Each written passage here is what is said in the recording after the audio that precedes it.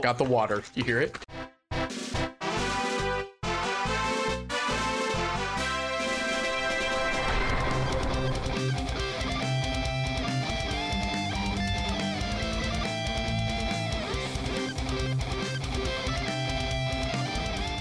Well, what's up, everybody? Welcome back to Speaking as a Free Action Podcast.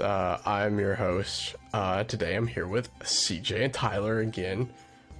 Sometimes I wonder in my brother's podcast why they don't say names of people, because they say it and it makes me like skeptical that you're not supposed to do that.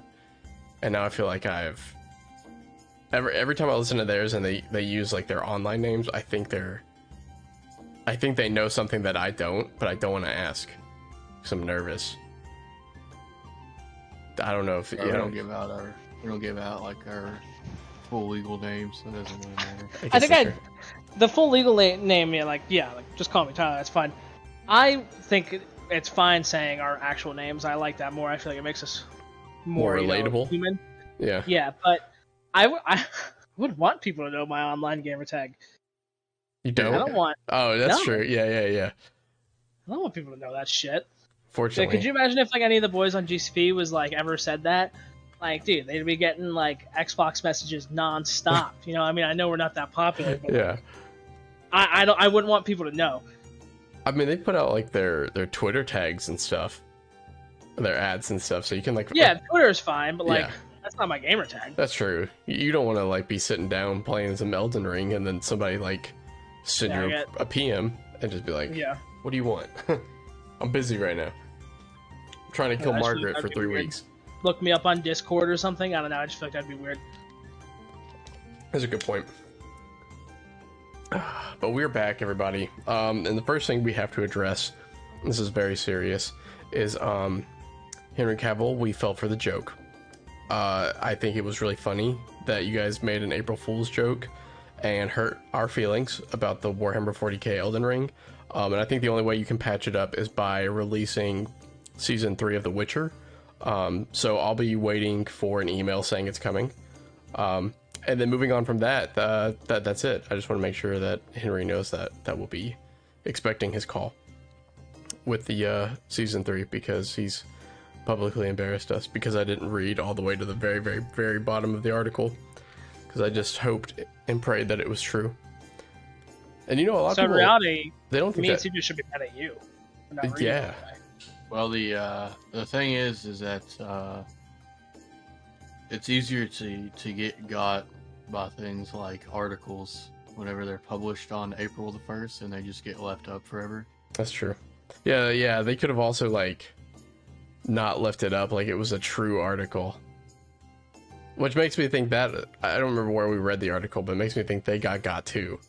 And they were like, check out this sick article. Can't believe this is happening. But yeah, definitely got. Which is fine. It's not fine. It's not fine. We wanted the 40k. I'm upset. I wanted it so bad. That sounds amazing. It does sound really cool. And a lot of people didn't think it would do well. Like they were like, I don't think it'll play well. I think it'll be a good story. I think it would do just fine. I mean, if it's 40k, right, with guns and stuff, it would probably play really weird. Well, what if, well, I saw 46's review. We were gonna probably mention him about when we got to the Dark Souls stuff, but, he did a whole little, like, his thoughts on how it would run, and it was kind of like the normal Dark Souls TTRPG, or not TTRPG, Dark Souls kind of start, where you start off and you're probably in a good start. This is the tutorial, you're playing through it, it's okay. And then all of a sudden it turns, completely on the other side around, how the turntables have. And now you're left on this planet alone with no ammo. So all you have is like your starter weapon. And you play through the game, and eventually towards the end, that's when you get your like bolter. And then you can start doing like crazier shit. But I think it could work. It'd be weird, but it could work. I think it could work. That's so sick. I want it. That's the reason people were kind of like down on that idea, is because of Warhammer 40k having like weapons and stuff. Yeah. From Software hasn't made a game with a gun in it in a long time, but I mean, their early stuff was like a lot of firearms, like armored cores. Yeah, I mean, people love Bloodborne. And Bloodborne has guns in it, and I think it was called like Kingdom something, and it's like one of from like earliest games, and it was it had guns in it. You could shoot off like limbs of creatures and stuff. Oh, that sounds. Oh, like a Like Dead Dead Space. Yeah, Yeah, that's pretty cool actually. pretty We did the similar. Dead It was Space made show. like super long ago. It was made in like the 90s. There's Like very early 2000s or something. So did you say there needs to be a Dead Space show? Yeah, like There's a live action. Oh, I There's thought you meant something like an about that, animation. No, I know the animation movies or whatever. Yeah. I've seen those. No, I want like live action Isaac in the ship. In the ship. I forget what the ship's called, but I can tell you. I want it. I want it. Yeah, but I think it would have worked. How do you guys feel about? And this is definitely off topic for what we reviewed that we were going to talk about. What do you guys think about guns in 5e? People are like, there's a very fine line of people that think it's acceptable, and then there's people that don't think it's acceptable. I've always been Well- fine with the gunslinger, like, but it's got to be the gunslinger weapons, right? Like, it's got to be Baron's pistol, or like simple like a musket. Like, it's got to be like old school Yeah. early weapons. No, like M60. You can't be bringing like or like I don't know, even like more slightly advanced. I feel like maybe like a revolver, like cowboy weapons, is probably like the most advanced you can go. Yeah. CJ. I could agree with that. I think cowboy weapons is definitely the farthest you should be able to go. You know what I mean? Yeah. But as far as there being guns in the campaign, I don't see why you would like. To me, I don't see an issue with there being guns in a world setting where magic exists. Yeah. Because we live in a world where magic doesn't exist, and Mhm. we made guns. Like it can't be too terribly difficult to make firearms since we were able to do If we it. already did it, yeah. So like I don't. I mean, there's really, probably fireworks. And Right. that's the most shit. I really don't see an issue with firearms being in D&D. I'm honestly more surprised that they're not more prevalent as far as like, not even the fact that like everyone has like, I don't think everyone should have a gun or anything, but Mhm. like I've got my sight. there's that like thing to a gunslinger. If you have a gunslinger in your party, is that like no one knows what the fuck a gun is. Yeah. You know what I mean? Yeah. Like I'm surprised that people don't at least know what they are. You know what I mean? Right. I think it'd be cool if, because from what I remember, I don't think there's any creature with a stat block that has a gun.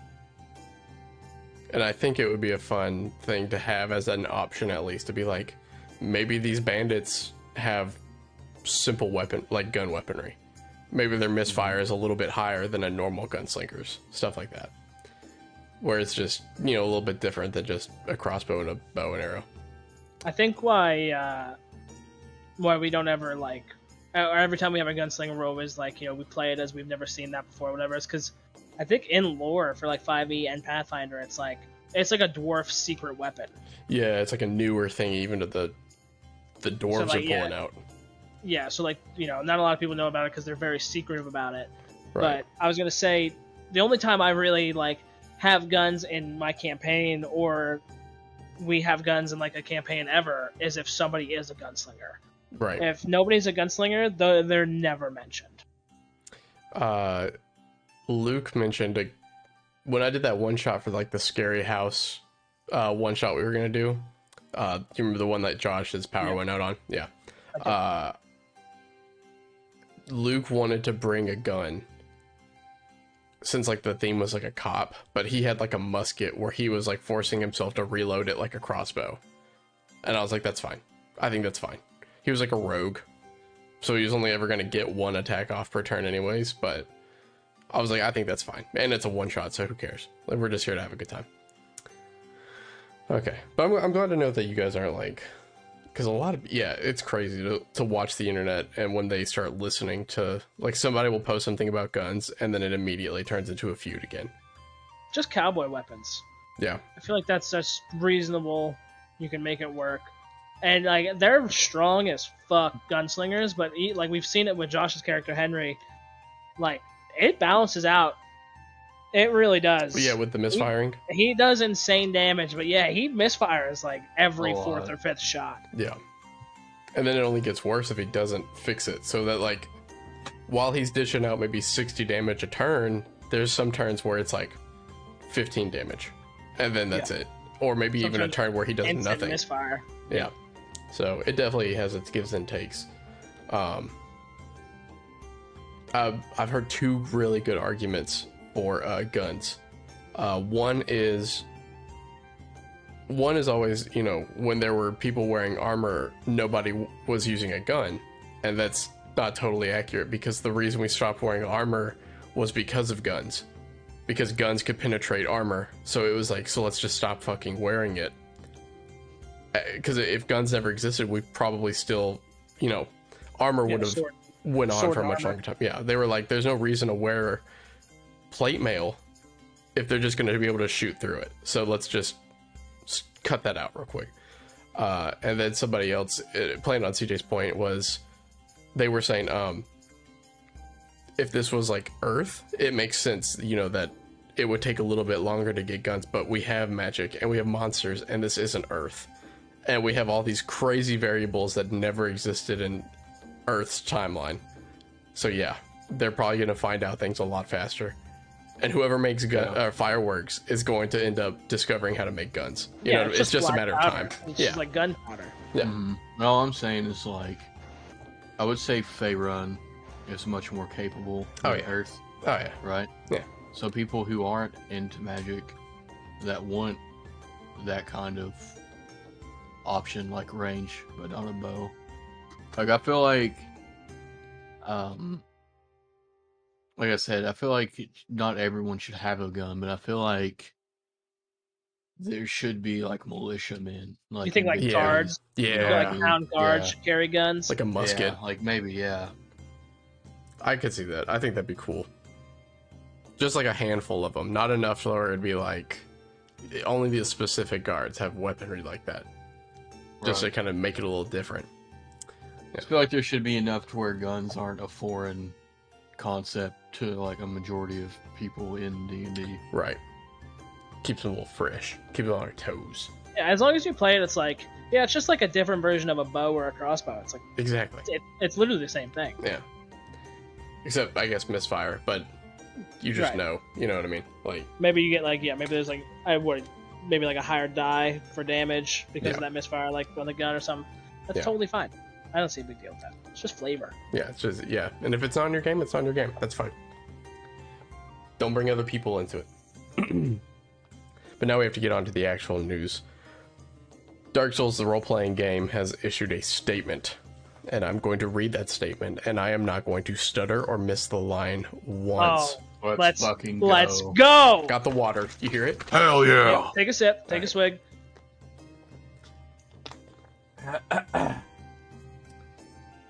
Now I'm really nervous. Let me ask, Scudder, in school, when like you got popcorn too, were you having a hard time? No, it's something that's developed a lot more over time, and it's also because I sit a lot further from my monitor when we do this. Okay. Because like if I enlarge this, I would have no problem. And when I'm reading in my head, or like just a normal book out loud, I have no problem. It's only when I'm on the podcast that I get stupid. So, all right, here we go. You want to hear Scud read this without fucking up one time? Give me a hell yeah. Hell yeah. We at Steamforge Games would like to issue a Oh, wow. Literally 6 words in. I started thinking of CJ's hell yeah, and I started like getting distracted. All right, we're starting this over. What? We at Steamforge Games would like to issue a sincere apology regarding the errors that have come to light in the Dark Souls, the role-playing game. We want to thank the community for all the feedback we have received through our customer support channels and online. It's not been good feedback. We are listening to your comments and recognize the importance of the issues that have arisen. We want to make it clear that we take this matter extremely seriously, and therefore have decided the best course of action is to order reprints of the book, issuing replacement copies to those customers who have already bought or pre-ordered the standard edition and or the collector's edition. The same applies to the PDF version we previously announced. Every customer who buys a copy of the printed rulebook will get a free PDF copy with a release date and details on how to get your copy coming soon. We ask for a little patience as we gather more detailed information regarding those reprints, the timescales involved, and how best to ensure we resolve this issue for each affected customer. As soon as we have these details, we will release them. In the meantime, if you have any issues or questions, please contact us through our support hub. So basically they were like, look, we fucked up. Good though, at least they're acknowledging it. Yeah, at least they didn't just like ghost everybody. Yeah, at least they weren't like, oh well, on to the next project. Like I was saying last week when I was looking up Steamforged on Google, I was seeing complaints from their company in 2019. Mm-hmm. So I was really thinking that if they like kind of just let this one shit, that they might not be around much longer. So this is pretty good to see that, you know, this is really just step one. Yes. Because they've got a lot to fix in that book. Oh yeah. But it's good to see that they're actually going to. They definitely needed to come out with this statement. Oh yeah. Definitely seems like we weren't the only ones who felt the way that we felt last week. Oh no, there were a lot of people upset. That book was fucked up. That was horrible what they did, and it's I still. thought we were being rough, and like I took a look on the internet, and I was like, whoa.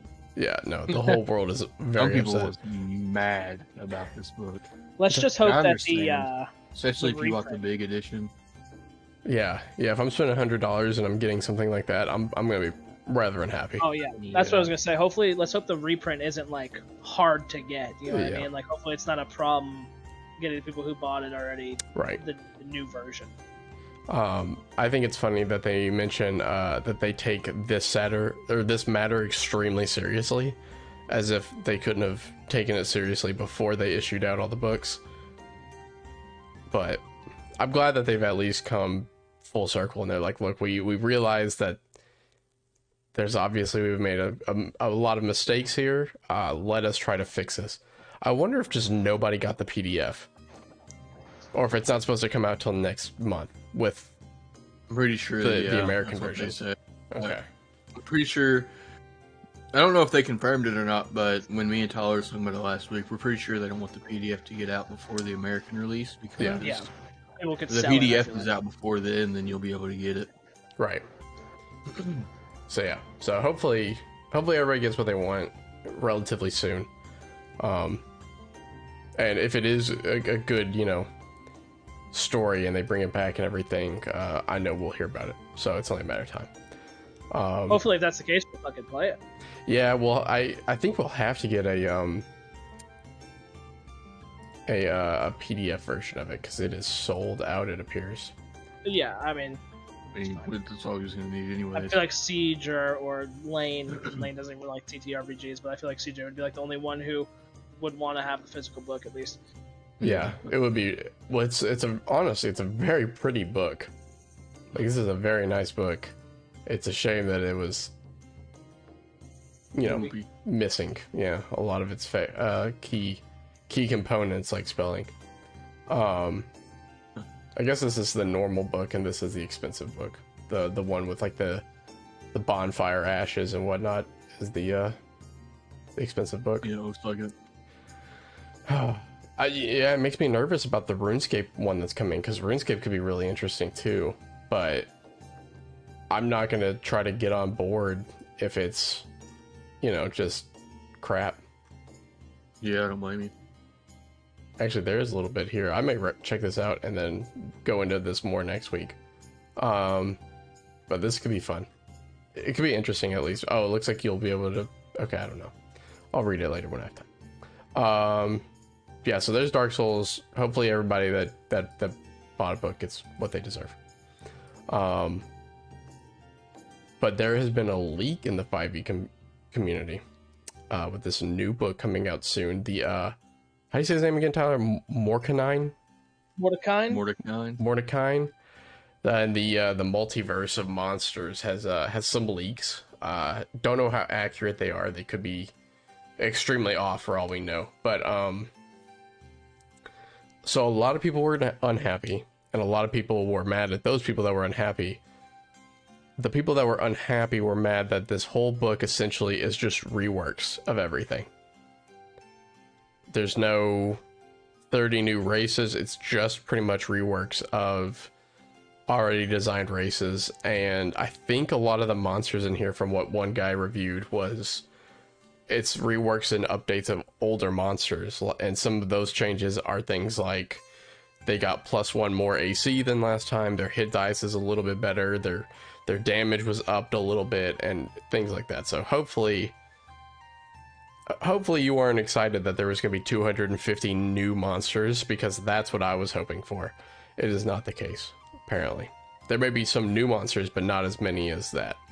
Even just like the rework seems like so just like, I don't know, pitiful. Like, all you did is add like AC and hit points. Is like, that's what I'll do. I'll just do that. Yeah, I could just give me like new abilities or something. Okay, and it's only $30, thankfully. I thought it was going to end up being like a $60 project, and I was like, I don't know about that. But $30, I could be on board for that. That's okay. Spelljammer's already on here as well for $50. Interesting. When does it come out? August 16th. That's when we'll start playing Starfinder again. Maybe we'll talk Seth and do it. I feel like this is gonna be so much easier to like Spelljammer would be so much easier to understand. It may be, and if it truly is around that time, we may ask him to just switch if he could, if it's not too much. I don't know if I don't know how much he's put into it, but yeah, we'll definitely have to see. Spelljammer could be good. It could be extremely horrible for all we know. Okay, but one of the things, the races that they are changing, some of these are really cool, some of these aren't super crazy cool. I think they're getting rid of sub races. I think that's less of a thing now, and I think, or maybe it's that some of the sub races are coming to be their own races now, such as like Deep Gnome and Sea Elf. I think they're going to start being their own form of race. There's a few things on this list that I don't recognize, such as a Herongon, which I think is the rabbit race. A Dwargar. I don't remember a Dwargar being in the game. Dwargar are those underground dwarves. Oh, okay. Yeah. A Shader Kai. I don't know what that is. But so there's some cool things. Fairy I see is on the list. A Ladrin. There's a Shifter and a Changeling on here. So I think Shifters actually are kind of like more Druid like more than they are like Changelings. Does this talk about on here the what the class or what the races are? Can you what does it say for Fairy? Like, I just can't imagine somebody playing a Fairy in my mind. One of our followers actually played a Fairy. They have no change currently on this list. Okay, so what's the point of them being in this book? Yeah. Maybe it's not leaked. Maybe it's not leaked. Yeah. I don't know how to spell fairy. I'm not fucking doing that. Fairies are kind of cool. I've read into them. One of our followers on the page actually played one. I made an item with his character in mind. I think they're like small creatures. I think they can do a few cool things, and maybe will turn invisible, like as one of their race spells. But some of the races that have been changed is Aarakocra. Asimar has some changes. It looks like Centaur. We didn't look at those. We kind of read some of these last night. Me and Todd did. Yuan Ti got a heavy nerf. So if you play Yuan Ti, I'm gonna say balanced nerf. It's actually not really a heavy nerf. 100% is needed. As somebody who's playing Yuan Ti, it is 100% the way to go. Dude, I didn't notice Goliath was on this list. What are they doing to Goliath? Goliath. Natural athlete and powerful build have been combined into a trait called Little Giant. Okay. And Stone's Endurance. Okay, can now be used per your proficiency bonus times per long rest. That's a really good change too. Stone's Endurance was like they could use their reaction to like nullify the hit or something to like a lower damage. But it was pretty bad because you would only get it once per long rest. So you're just like waiting for that one opportunity every fight. Hobgoblin looks like it got a good amount of changes to it with Fey Ancestry, Fey Gift, Hospitality, Passage, Spite. Oh, that's a few things that they get from the Fey Gift. Kinku got some changes, Kobolds got some changes, Lizard Folk. Do lizard folk get anything crazy? Hunter's Lore, Hungry Jaws. They can now use Hungry Jaws as many times as their proficiency bonuses per long rest. Interesting, okay. Minotaur got some stuff. I didn't even know Minotaur was a playable race. Huh. Orcs got a few minor adjustments. Really a lot of just... Orc does not have Primal Intuition anymore. The Orc D&D Beyond. Do you guys know what that is? Primal Intuition. I don't know if you guys have played an Orc or not. I have not played just. I've not. Orc. You've played one. You played that Orc of Exandria. Yeah, but I'm wondering if there's a. Is there? There may be here. Yeah. Okay. Maybe it's in both of them. Let me see. Orc traits. Primal Intuition is your proficiency in 2 of the following. Okay, so you just get proficiency in 2 things. They are removing that from orcs. They do not get that anymore. Well, are they giving them something? No, just straight up removes it. They get Relentless Endurance now that half orcs also get. Okay, that makes sense. Yeah, so they kind of made it a little bit more similar. I wonder if Orcs of Exandria, they also get Primal Intuition. They do, okay. They're changing up the way magic resistance works. It used to be the trait covered, you had advantage on saving throws against spells and magical effects. Now it is only spells. It is no longer magical effects. I don't know what a Shader Kai is. I feel like I should. Oh, it might be an elf thing. Interesting. Okay. Never heard of Shader Kai before. Yeah, well, I didn't know a sea elf was in the game until last night. It's just a sub race of elf. And they're just pretty much like elves that live underwater. That's really about the only thing that's different. For all the turtle fans out there, you can now be a medium or small sized turtle. Your claws have much better damage now, and survival instinct. They gain survival instinct, replaced with nature's intuition, which is basically what the orcs just got, but now the turtles and lizard folk have that, where they get 2 proficiencies. I speak as all turtle stands that we are all still upset. Not the change we wanted. What was the change? Give me a longer life expectancy. They're fucking turtles. That is a good point. How long do they live? I think in the book it says they only live to like 80. Oh, that's pretty short. It's a turtle. Yeah. There's like tortoises in real life that are like 200 years old or some shit. Yeah, I always picture turtles like being old. Every time you meet them, they're like old. Yeah. So 100%. Me speaking for all turtle stands, we're not happy. I'm gonna read out the Yuan-Ti one, even though we checked out last night. I think the people would find it interesting. They took out the pure blood, they removed that from the Yuan-Ti name, so it's just Yuan-Ti now. They can be medium or small. Their poison immunity has been downgraded to poison resistance. So previously they had complete immunity to the poison damage and condition. So they changed that. Magic resistance will be changed. No longer affect or help you against saving throws of magical effects. And they've changed up innate spellcasting in this book, where it used to be like as a gnome I could cast minor illusion once per day, but now they have hard baked, if your race can cast a spell and you have spell slots, you can cast that spell with any of your spell slots. That way it's kind of like instead of a 1 day per use thing, you can use it as many times as you want. So the Yuan Ti, they used to be able to cast Animal Friendship on snakes, but now it has been renamed to Serpentine Spellcasting. It got the new innate spellcasting updates, and with the exception that you cannot cast Animal Friendship from this trait using spell slots.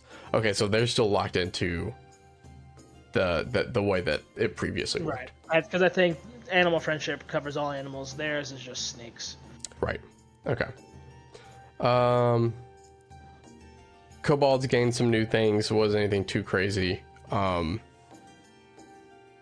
They took away their sunlight sensitivity and pack tactics. That sucks, bro. Pack tactics was so fun to have on a kobold.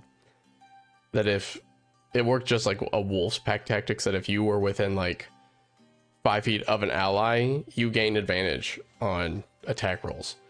So it sucks they lose that. But they also lose sunlight sensitivity, where they got a debuff for being in direct sunlight.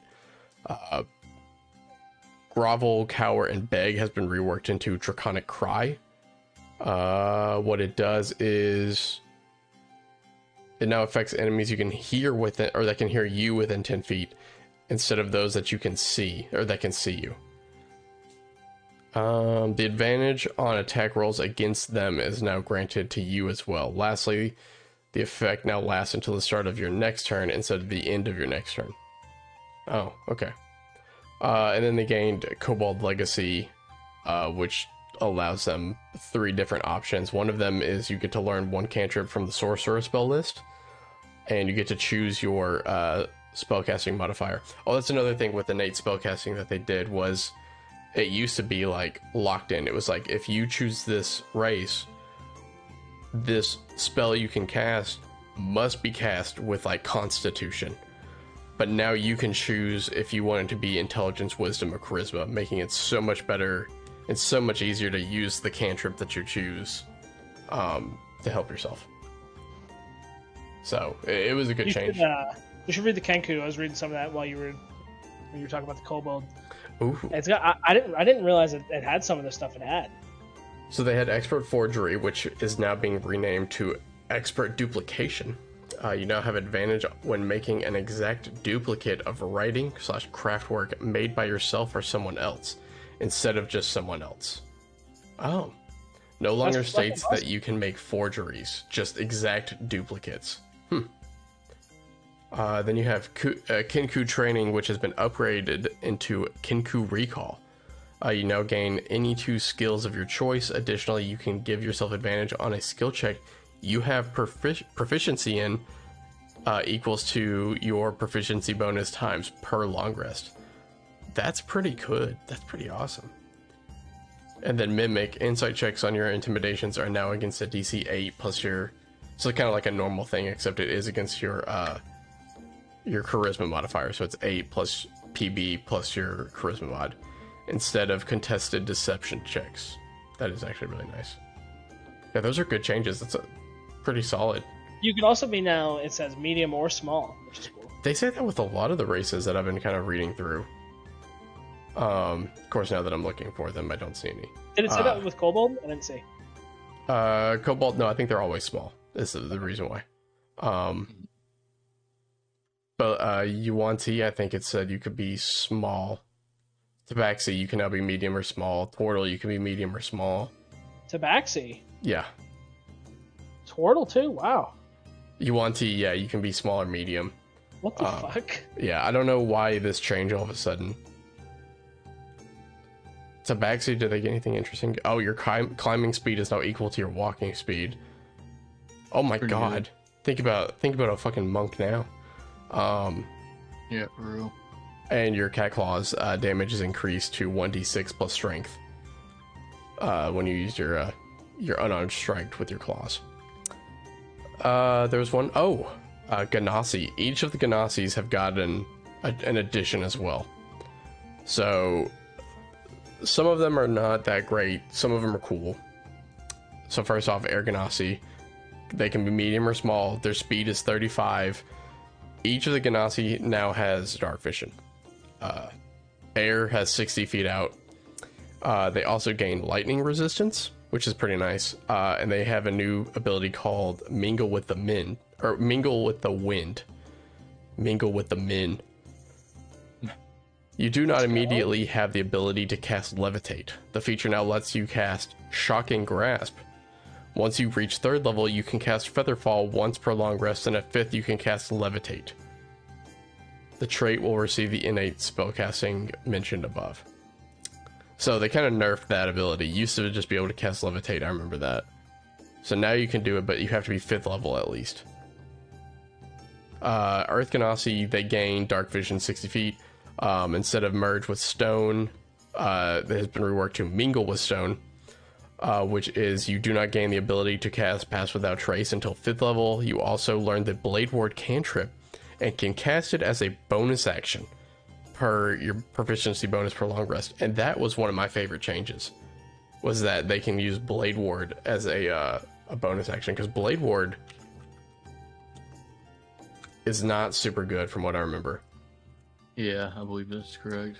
I think, let's see, Blade Ward. Blade Ward, come on, D&D Beyond, give it to me. You extend your hand and trace a sigil of warding in the air. Until the end of your next turn, you have resistance against bludgeoning, piercing, and slashing dealt by weapon attacks. You make yourself rage for an action, as an action. That's just kind of lame. But as a bonus action, not bad. Not bad. So yeah, that works out. It's kind of a nerf because you lose your Pass Without Trace, but well, you don't lose it, but you gain it at 5th level. Fire Ganassi, really nothing changed. You can now cast Flame Blade once you reach 5th level, and the trait received the innate spellcasting mentioned above. So they can cast Flame Blade now, which is kind of cool. But that's it. That's really the only change. And then Water Ganassi, crazy. They gained Dark Vision. They also gained a swim speed equal to their walking speed. And then they have their feature Call to the Wave. Shape Water has been replaced with Acid Splash, which is a very nice change. You can now cast Water Walk once you hit level 5, and the trait received the innate casting updates. So overall they were good changes, I think. A little bit different. Some of them were kind of nerfed, some of them were improved. I thought it was interesting that they even got, attention at all. I figured it would be a little bit better if anything, but I guess you take what you get. I was interested in reading Furbolg. Furbolg received the innate spellcasting updates mentioned above. Also, this use of Disguise Self allows you to appear 3 feet shorter or taller. Oh, that must be a Furbolg only thing. Okay. Hidden steps can now be used equal to your proficiency bonus, and Speech of Beast and Leaf specifies that you can communicate with beast, plants, and vegetation. Okay. So they got some good changes, I think. Besides definitely some good changes. I just hate how everything has dark vision. Yeah. I agree with that. Yeah. Tyler, you want to check out Aasimar? Is it Aasimar? Is it Aasimar? Is it Asadamar? I always call it. I think it's Aasimar. Aasimar. But I always call it Aasimar. Aasimar. Okay. Aasimar no longer has subraces, so I don't know what that means. I mean, they had the 3 different ones. Remember how I told you I chose the one without wings? Without the wings, yeah. Yep. They can be medium or small. They did the same thing with Warforged. They took away all those subclasses. Or the subraces or whatever. That's right, yeah, where they had like the tanky version, and then there's like the assassin version, yeah. I still like to play it with that way. Sorry, continue. Healing Hands, the hit points regained from this trait has been changed from your level to a number of D4 equal to your proficiency bonus. That's not bad, I guess. That's could be better. So right now I'm at level 13, so I have just 13 hit points I can give somebody. Or I would have 5d4. I guess that's not terrible. I guess that's not terrible. It's just different. Celestial Revelation, semi-new. Instead of a sub-race choice, the different transformations have now been combined into a single trait. Now when you reach 3rd level, you can choose which transformation you will have. The transformations can now be entered as a bonus action. You can do it as a bonus action now, Tyler. So it doesn't affect my character, but it's pretty cool. Cool. Necrotic Shroud no longer affects your allies. The extra necrotic damage is now equal to your PB. Radiant Consumption, both sources of radiant damage are now equal to your PB, and the feature no longer hurts yourself. Radiant Soul, the gain flying speed is now equal to your walking speed, and the extra radiant damage is equal to your PB. Interesting. You know, one thing I didn't think about was checking out Githyanki for They really try switch Gith. what's that?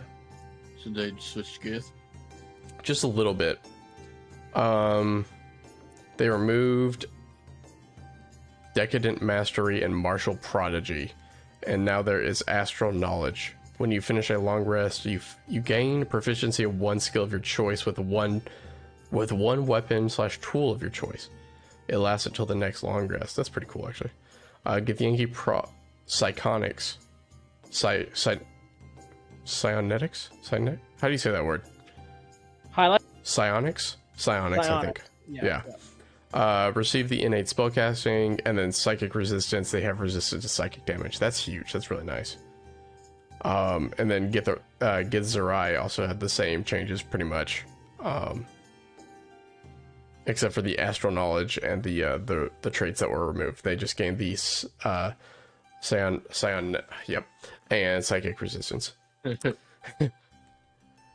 Besides that, I don't think CJ. What are you playing? You're playing in Mad Mage. What are you playing? You're playing Leonin. I'm playing a Leonin. Yeah, it doesn't seem like they got any changes on here.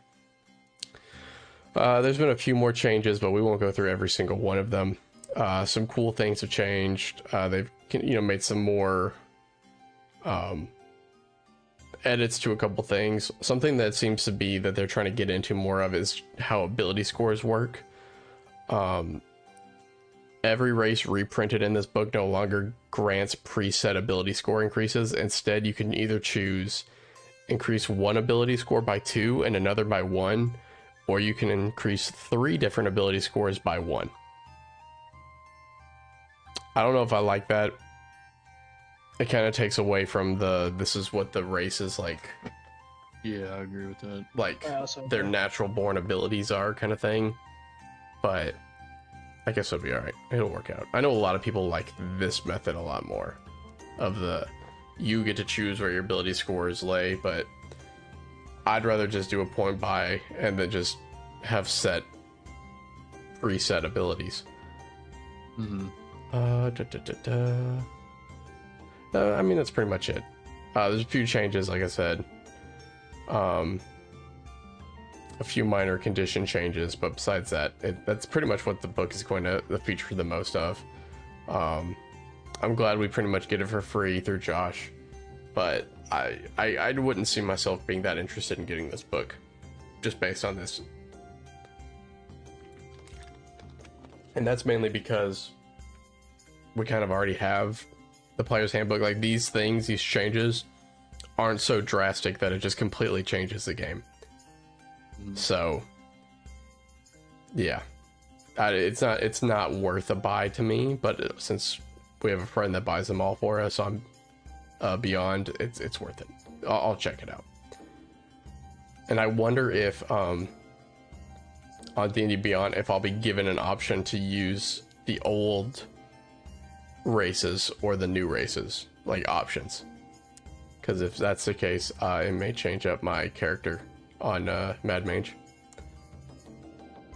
And now this is the biggest news. This is the news that really blew up the internet today, and that is Spelljammer and Dragonlance have been confirmed.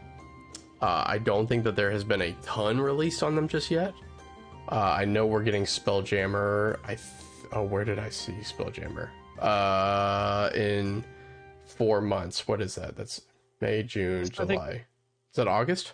Yeah, it was August. August, okay. Is this on your birthday? Whose birthday? August 16th. Whose birthday is that? Oh, I don't know. I thought you said it's your birthday. No. What are you talking about? I don't know. I thought that's what you said. That's what you said. That's what you said. You get close to Josh's birthday. It could be. I don't know anybody's birthday, so I can't say. I feel like I only know Josh's birthday, and I know CJ's birthday is next Friday, because he told me. Oh, happy birthday! Yeah. It's very It's a exciting. little early, but Little. So one of the things you're going to be able to get with the bundle they're selling right now, there's a campaign in it called the Light of Araxis, I think. And it is a adventure designed for characters of level 5 through 8. That is extremely small to me. For yeah, it's like, pretty small. Not long at all. there's just 3 levels. That's like a micro campaign. I just want to know how the classes are going to work. That's what I want to know. Right. So what we would need to check out is the Astral Adventures Guide. This What is does it say? Read that first paragraph. welcome to the this one? Yeah. Okay. Welcome to the Astral Plane, the starlit realm that surrounds the world of the D&D multiverse. Hop aboard a spell-jamming ship and set a course for adventure. In wild space, everyone can hear you scream. The Astral Adventurer's Guide is intended for players and dungeon masters keen to explore the Spelljammer setting. This book contains the following: backgrounds and races for PCs, spells and magic items, rules for running D&D campaigns set in the wild space in the Astral Sea, ship descriptions and deck plans, the Rock of Brawl, an asteroid city that can serve as both an adventure location and a campaign. I'm guessing campaign hub, but they cut off the B, so it just said Hugh. All book assets and information will be fully integrated for the VTT, including all new stat blocks, items, maps, with GM layer information and dynamic lighting support. And I'm reading all this from the Roll20 site. It's not.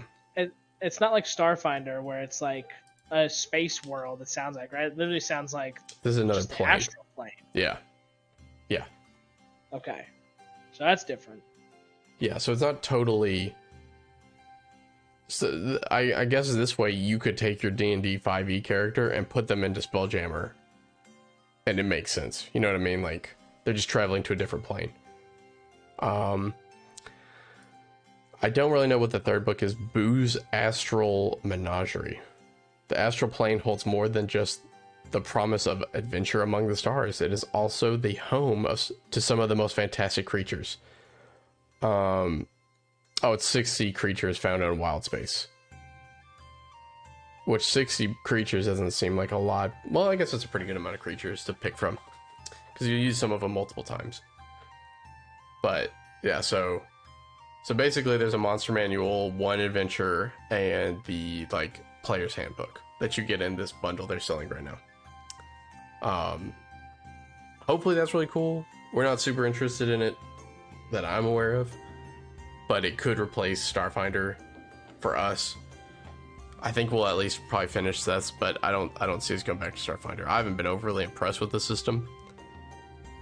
I can't really speak for the other guys, but We need like a good book. You know what I mean? Of Starfinder. I yeah, feel like we need like a good adventure that's like set. Maybe like I feel like maybe we're going too wide. Like maybe we just needed something on like the. just like to Yeah, break the like- crust. Yeah, I can't remember what the space station, whatever it's called. I feel Absolutely. like you guys could have benefited from staying on book for a while longer. I think so. Just so we From got what our. from what I gathered, because I'm not in that campaign, and I've Mhm. only heard like a couple things about it. Mhm. But you guys weren't like on a module for very long until you guys started doing homebrew stuff. Yeah, I believe so. It was I like think being just on the intro. module would have helped everybody. Like even DM included. Yeah, maybe. Well, it just helps, having a pre-written adventure to just reference rather than having to It is come up with so it hard every to week. homebrew. I can't imagine having to do it in a new system. Yeah, exactly. So yeah, Spelljammer is coming out soon, and when I say soon, I mean in 4 months.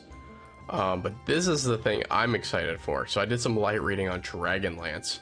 I think it's supposed to be a trilogy of adventures that they're putting out.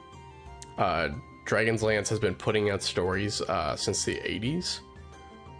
So it's like a really, really cool thing that they are coming into this again. So what they are releasing: the world of Krynn needs heroes once more, as the Dragonlance campaign setting is returning. The return of Dragonlance to D&D was recently hinted at in an Unearthed Arcana article, which featured playtest material for different races, backgrounds, and subclasses from the setting. It sounds very exciting. It sounds like it's a whole new thing for D&D to jump into. I'll read this. This is, I think, kind of like the brief synapse of what the story is supposed to take us around.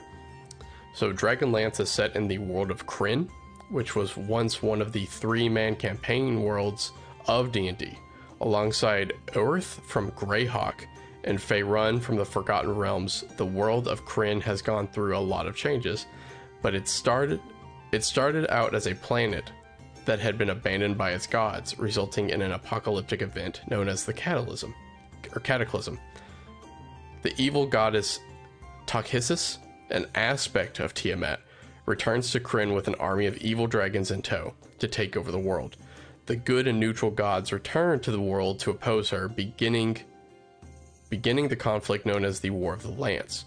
The Dragonlance setting is best known for its novels, which kicked off with the Dragons of Autumn Twilight in 1984 and are still going to this day, with Dragons of Deceit launching in August. So it's a book series that's been converted to a campaign setting. That's awesome.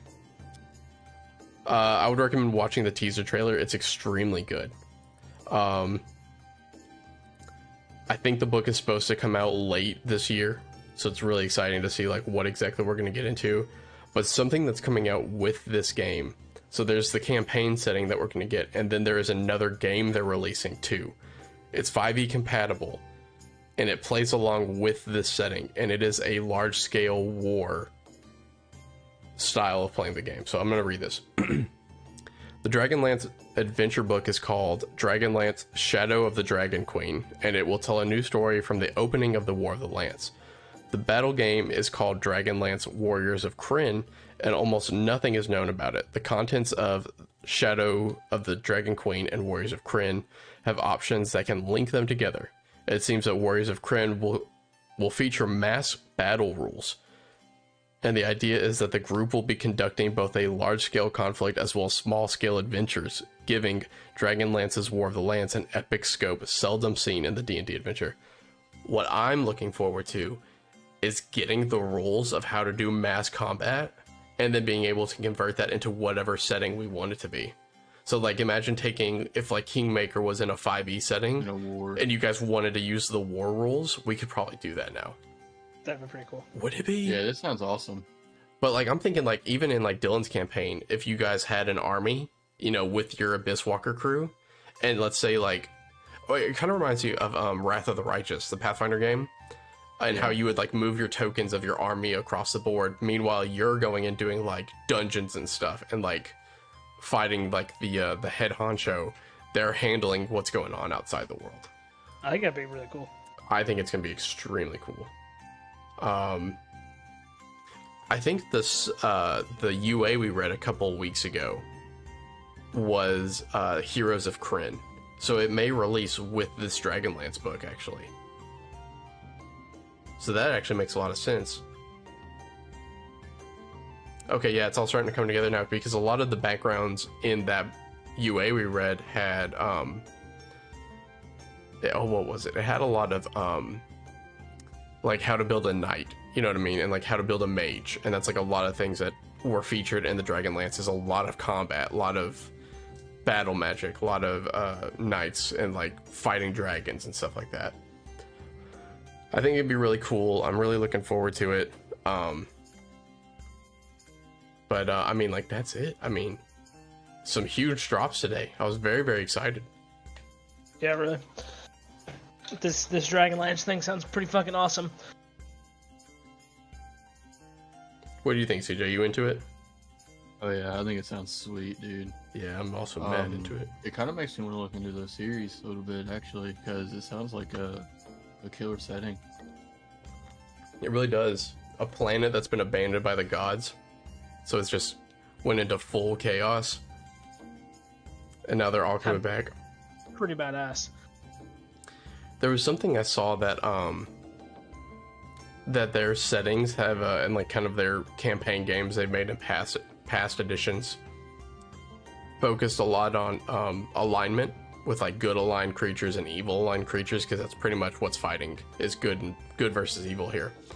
And now that 5e has kind of done away with the alignment system being so like strict, that it could cause a change in like the way they had to make their stories work.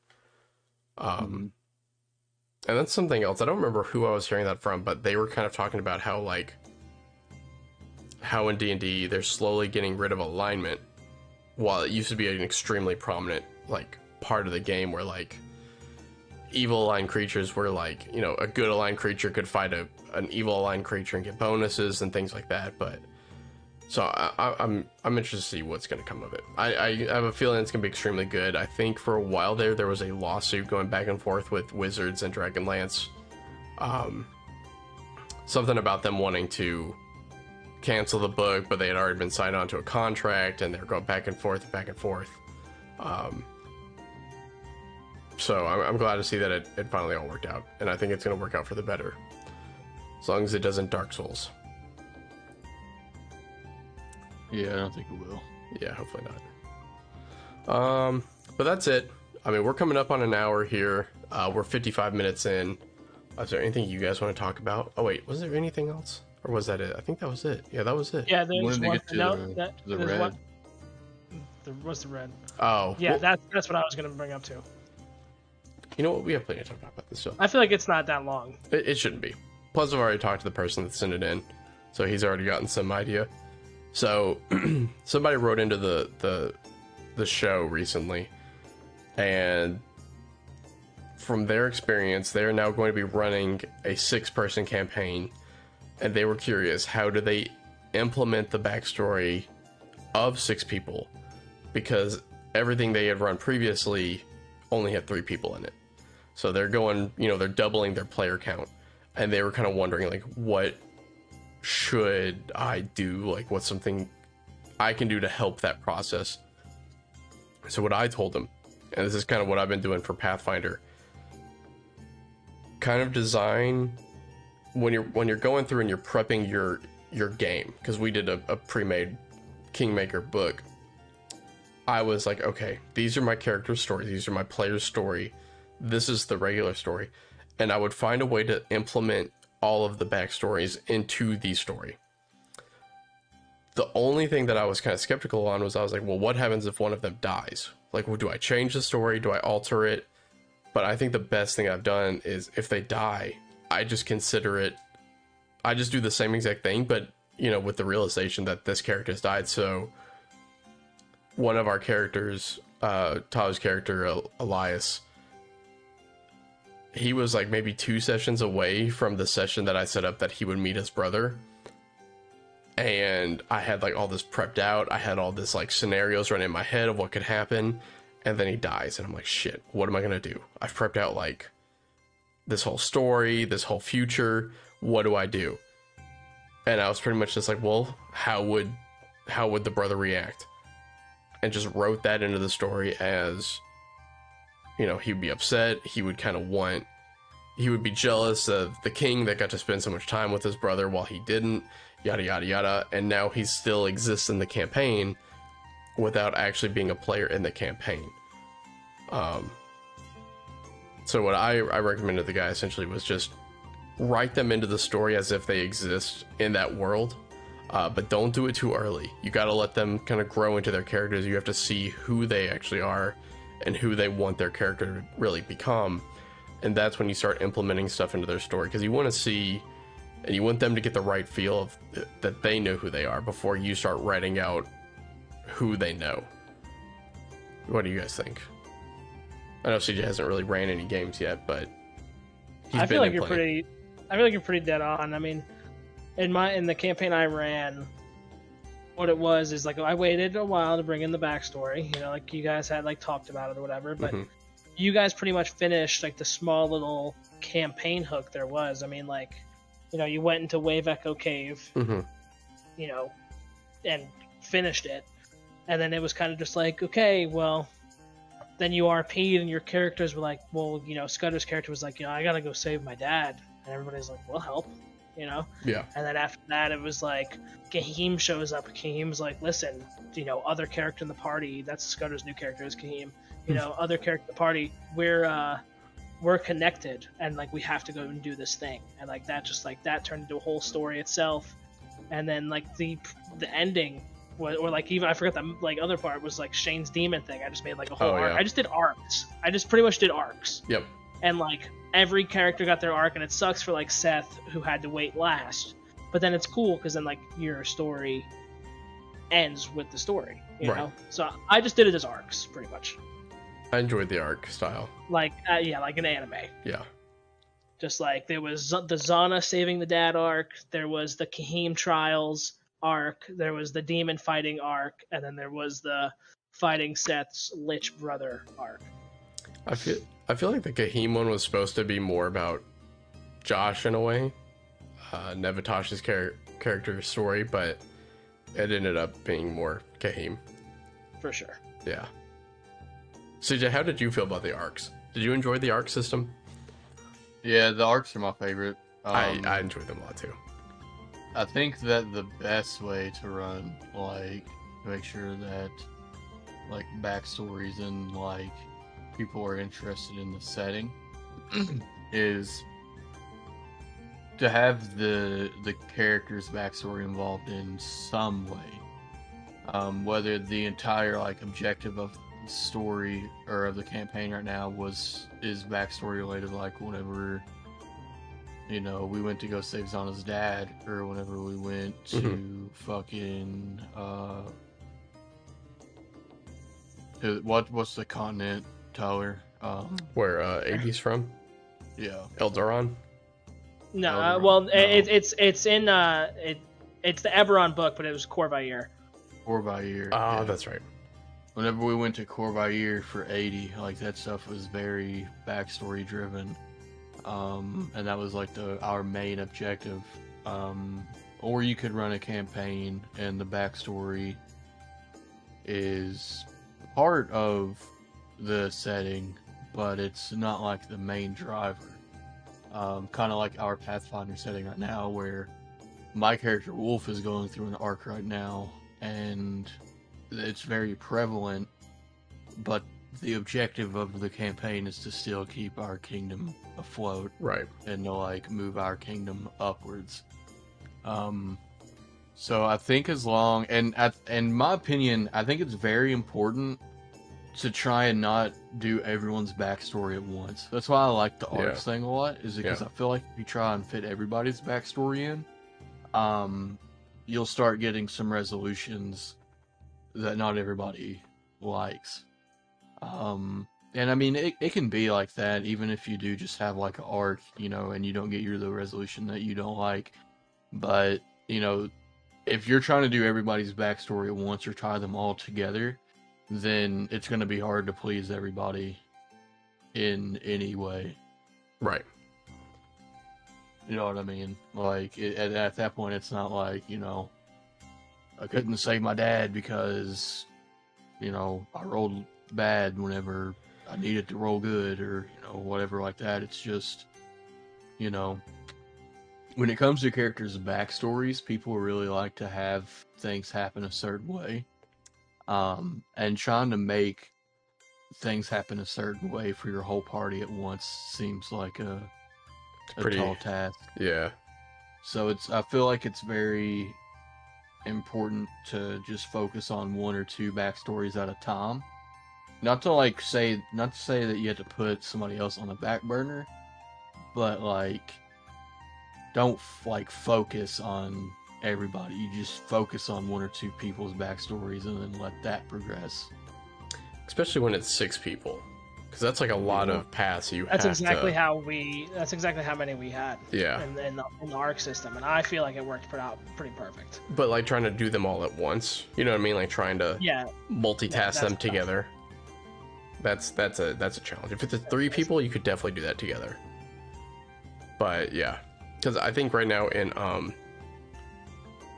Pathfinder and Kingmaker, I'm really focusing on, there's 3 characters I'm kind of like looking towards right now story wise, and that's I've enjoyed watching Eliana's, and I've enjoyed kind of like watching her backstory kind of play and work out.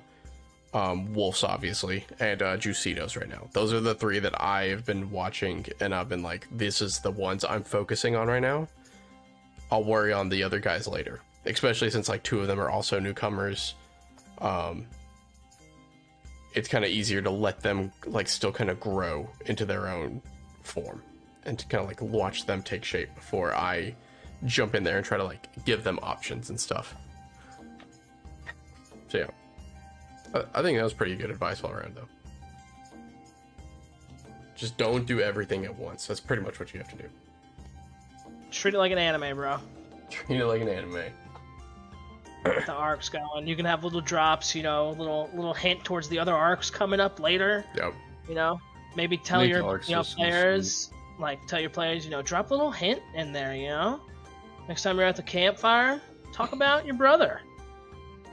Yeah, that's one thing that I'm gonna try and do with like that I've been trying to do with Wolf. Mm-hmm. So that way it's like all happening at once. You know what I mean? Yeah. But man, I completely forgot what I was going to say. What are you You're trying to slow roll it. You're trying to, you know, each campfire talk, you're giving a little bit more, getting it, you know, involved with the story. Yeah, I agree with that. I feel like dropping little things is nice, especially whenever you're doing the rest or whatever. It's my favorite. But another piece of advice that I would give, which was what I was about to say before I forgot, is it's also not super important. Like if you're gonna have like a backstory, to like have a specific resolution or have like something you know is about to happen, because like right now, and it, you know, I think it might be a little biased because it's my character, but Wolf's like arc that's going on right now is my favorite that's happened in any of our games so far. Let's go. And whenever it started, like I didn't really have an end goal for my character's backstory. It just kind of happened, and now it's in the spotlight.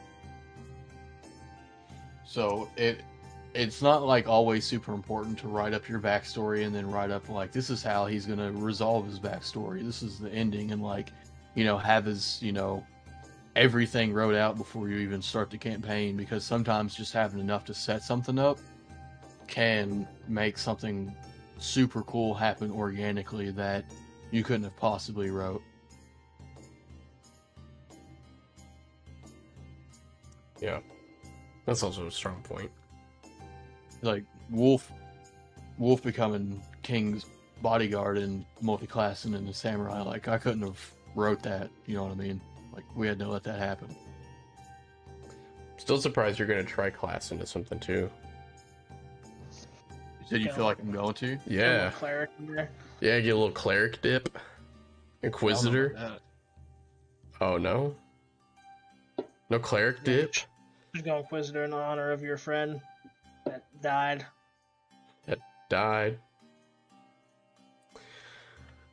Alright guys, well it's been an hour. It's been an hour and 8 minutes. This is it. This is the ending of the pod. This was a good pod. We covered a lot of stuff. This is a fun one. But thank you guys for joining me. Solid, yeah, it was a solid session we had today. But thank you all for joining me. Thank you Tyler, CJ for being here, and we'll see you all next session. Play the outro.